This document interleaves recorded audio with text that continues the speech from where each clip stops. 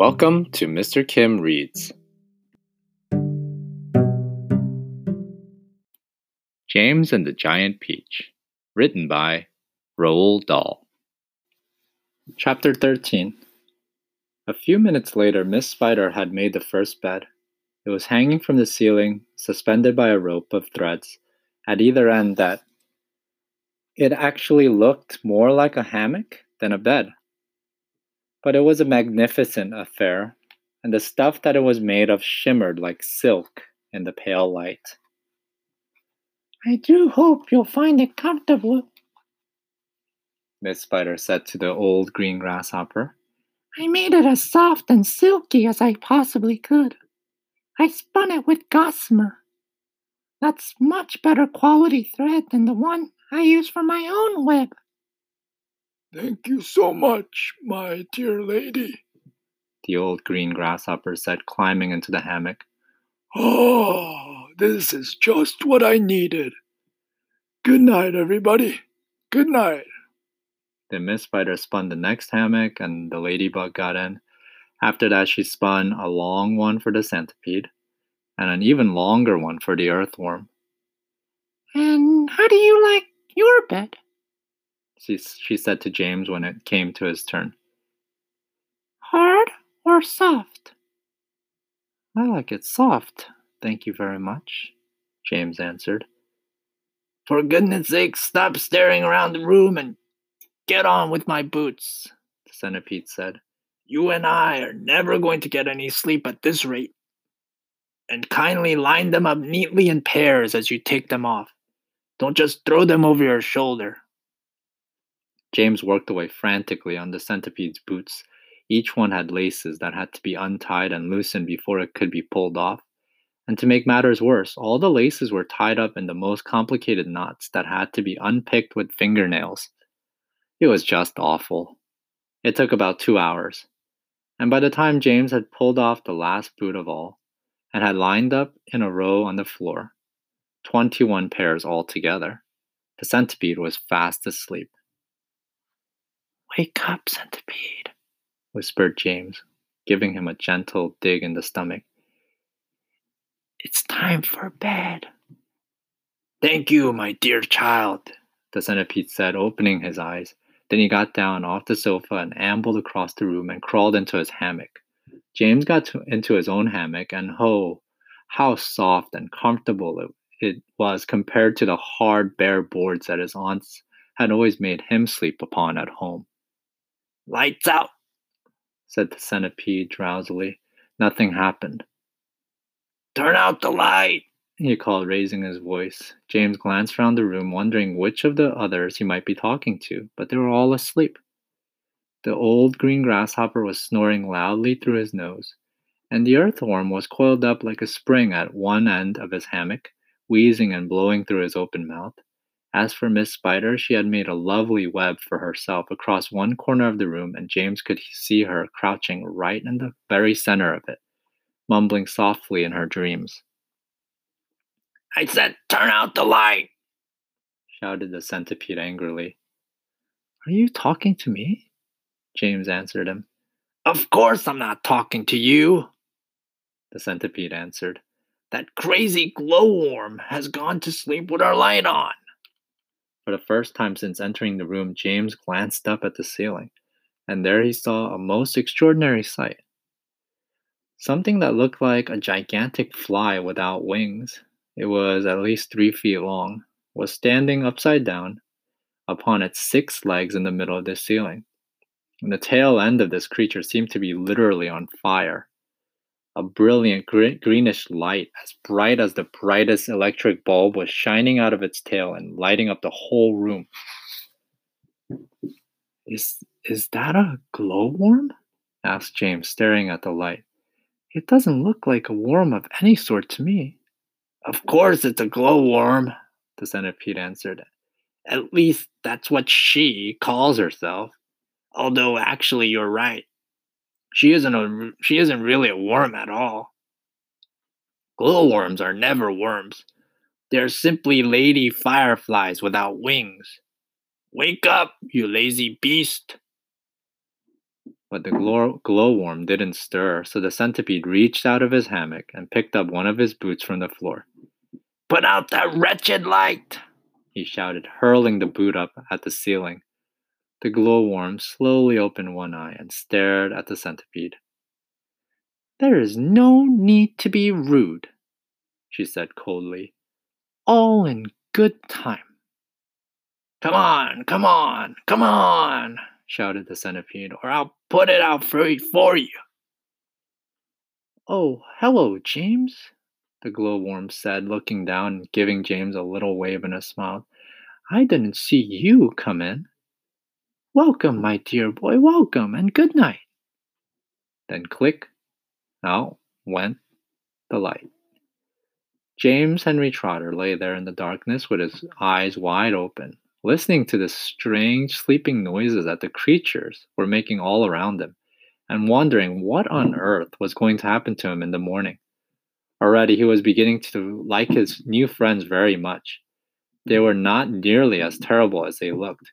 In fact, they weren't really terrible at all. They seemed extremely kind and helpful, in spite of all the shouting and arguing that went on between them.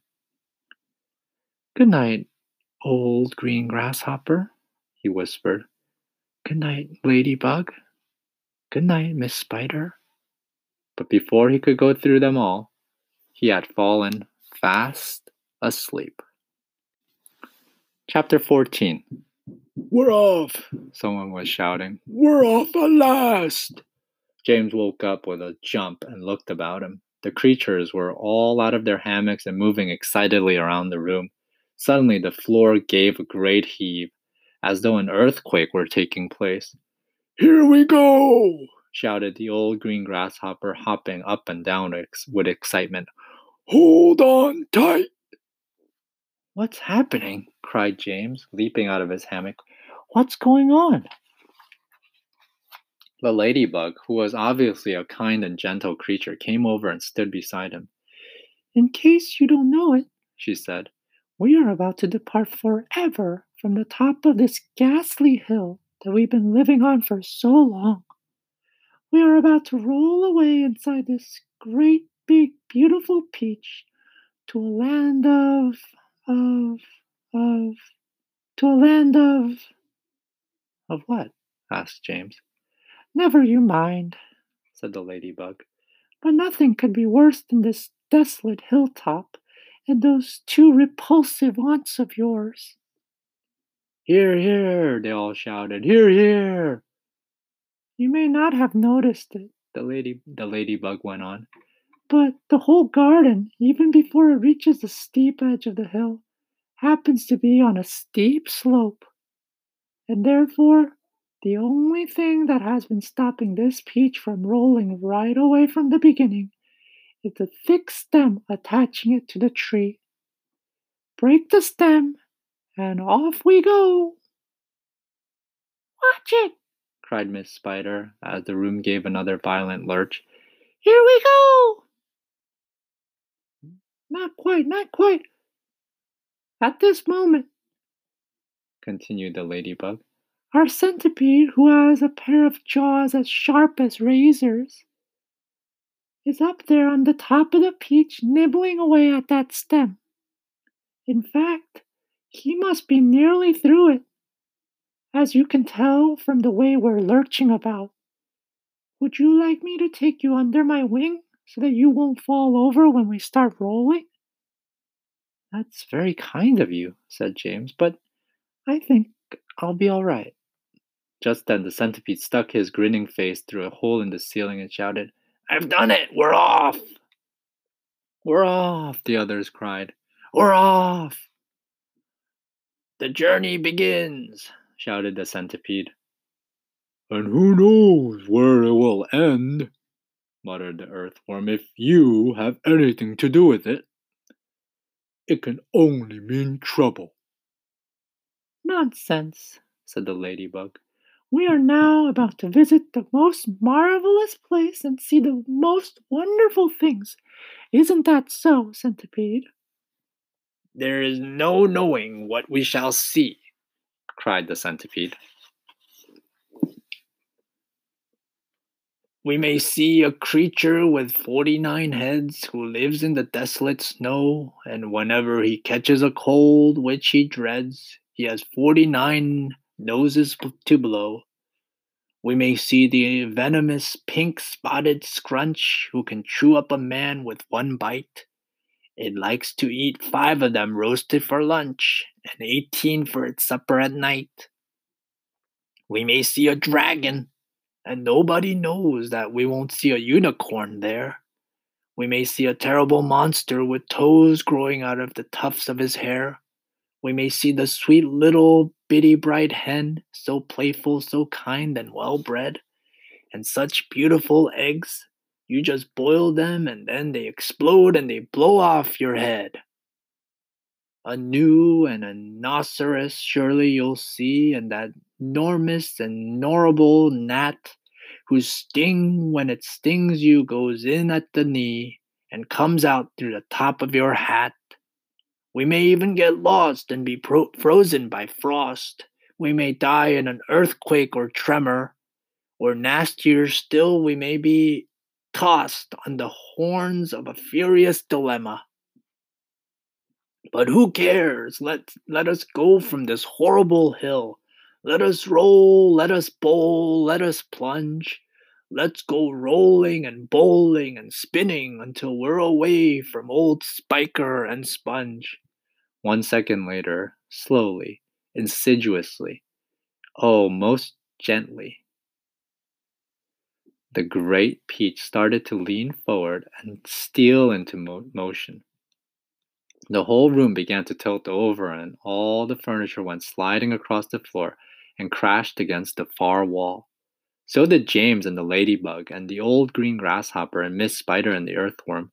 Also, the centipede, who had just come slithering quickly down the wall.